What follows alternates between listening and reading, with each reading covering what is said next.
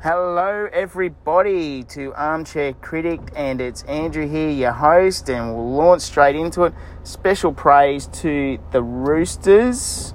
They keep on winning with their long injury list. Apart from their hiccup to the Broncos, they seem to just keep on winning. But when will it burst? When will it start having effect? I believe near the end of the season, because it's going to be a long season, but also when they possibly take on the stronger sides like the Eels, Panthers, Sydney City Rabbitohs and Melbourne Storm. I think that's when it will start to hit them, this long injury list. But also, while it's a good thing they keep on winning, it sure shows the haves and the have-nots of the competition. You look at the other side of the spectrum, like the Sharks, Cowboys, West Tigers, Broncos.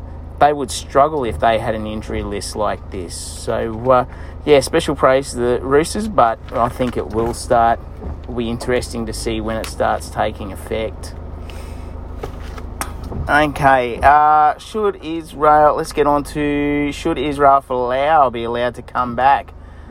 Yes, I believe he should. Basically, there's a thing called freedom of speech in Australia, and I don't see any problem with it. His views are his views, and he said what he said in a church where he was doing a sermon sort of thing, and I don't see any problem with that. If you're going to film someone in the church, I don't see any problem, and it shouldn't have been filmed.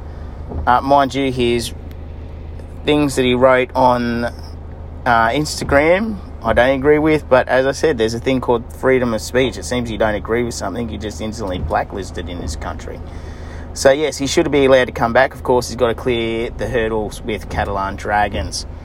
Also, he's sort of he's looking at launching legal action. But as I said, he's contracted to the Catalan Dragons, so he's got to get released from them first. Okay, let's get on to Anthony Milford. What happened to the next big thing, or the prodigy as they called him?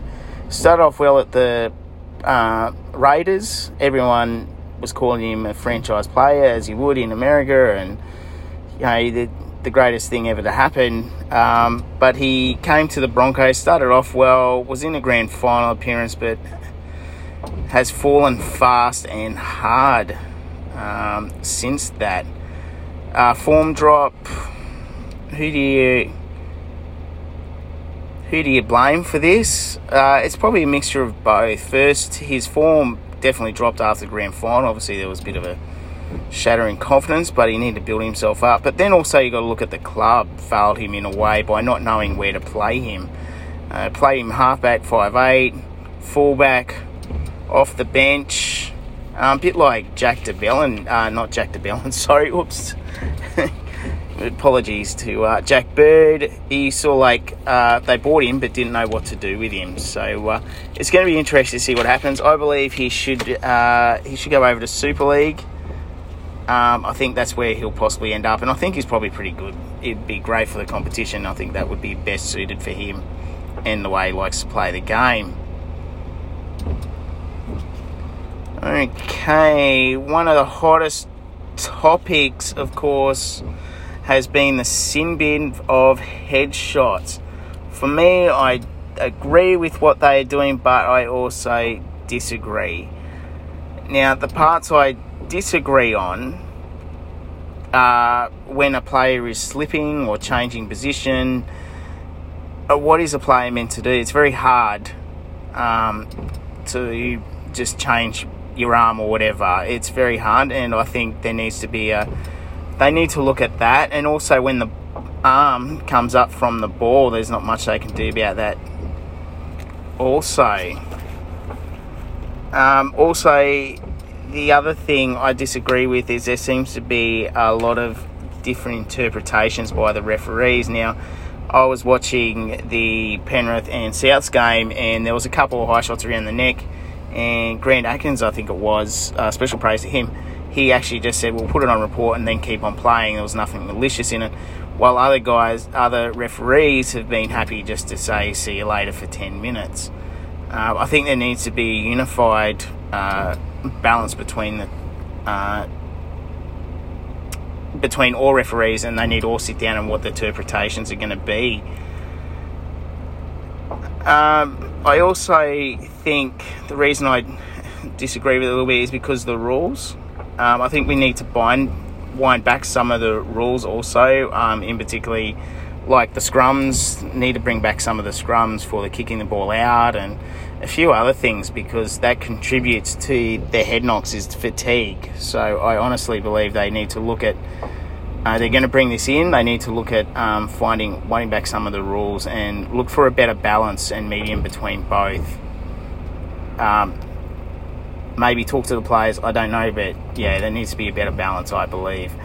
But the reason I do agree is with what they are doing. You look at the hit on Pappenhausen, that could end careers early. Like he's been out for 3 or 4 weeks now, and he's missing Origin, and it doesn't look like he's still going to be. It's like it's still going to be another 3 or 4 weeks, which will probably rule him out of the Origin series altogether. Which is a shame, and this ends careers very early. There's been numerous players that have had to quit because of ringing in the ears and the side effects of concussion. Also, you got to look at over in America when they did it, they had to pay out millions to affected players. Now, if they had to pay the amount they paid the American players, it would cripple the game over here. So I agree with it, but I think there needs to be a finer balance between it. Okay, what have we also? Also, you got to remember, junior clubs have been asking for this because kids look up to these players. So if they see it on there, then they'll do it on the main field. All right, let's talk about the Raiders now. Ricky Stuart keeps on coming out and saying, there's no problems or anything, but the headlines just keep on getting worse for them. You've got massive issues off the field with now George Williams being told, and then there's conflicting stories about what's happened behind the scenes there. As I said, you've got issues with players' wives and messages going through. It does not seem good at all. And every game they've led by 10 points and then just ended up letting in 40. It's not good. They can Ricky Stuart and the Rays keep on denying there's problems, but seriously, like everyone knows that there is massive problems, and I think their final hopes, well, they're gone. I don't see them coming back from it. It's too late. It'll be interesting to see what happens over the off-season. Okay, one of the things that I'm really annoyed with, and this is probably one of the other things I should have put in the disagree with for the headshots, is the amount of players that lie down and grab the back of their necks and milking for penalties. It is just becoming every time, and you see somebody doing it. Now, for me, sometimes when the player backs into a tackle, what is the tackler meant to do? There's nothing he can do about it, but then it comes on and the player just gets up and he's grabbing the back of the neck. They go and look at the review, and all of a sudden he's on a report. For me, to stop this, I think if you end up doing that, you're 10 minutes off to make sure that your neck is better, and it will stop people from doing it. It's become a joke. So hopefully, I believe if they take the players off for 10 minutes, if you do that, it will stop. Okay, I know a lot of people saying that it's only May, but it is basically a two-team competition this year. It's Storm and Panthers. The other teams I thought were contenders were obviously South Sydney Rabbitohs, but they've been smashed twice in a month by 50 points by the top two sides. And then you got Parramatta Eels, who have lost to Manly, and also got smashed the other night by the Rabbitohs. So yeah, it's not looking good. It is. I know people say it's only May, but it is a two-team competition, and I'd be very surprised if it does end up. I'd be very surprised if it does not end up Storm and Panthers final. There was one team that could have been a smoky, and that was Manly Sea Eagles. But for that to happen, Tom Trbojevic would have to stay fit and injury-free. But as Newcastle showed on the week on and how to beat them is to simply just shut down Tommy Trbojevic, and then the attack for the Eagles is, South Sydney Eagles, is shut down. So I write them off as well. So it's basically Storm and Panthers final, rematch from last year. If anything different, well, we'll find out.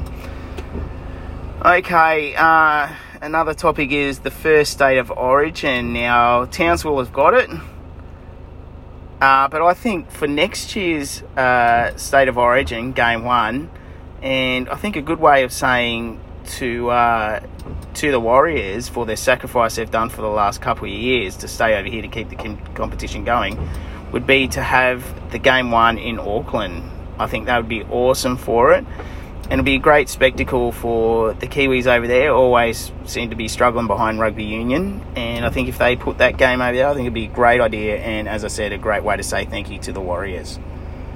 Okay, everybody, that is it from Andrew here on Armchair Critic. I'll see you again in a couple of weeks, and enjoy the football. See you later.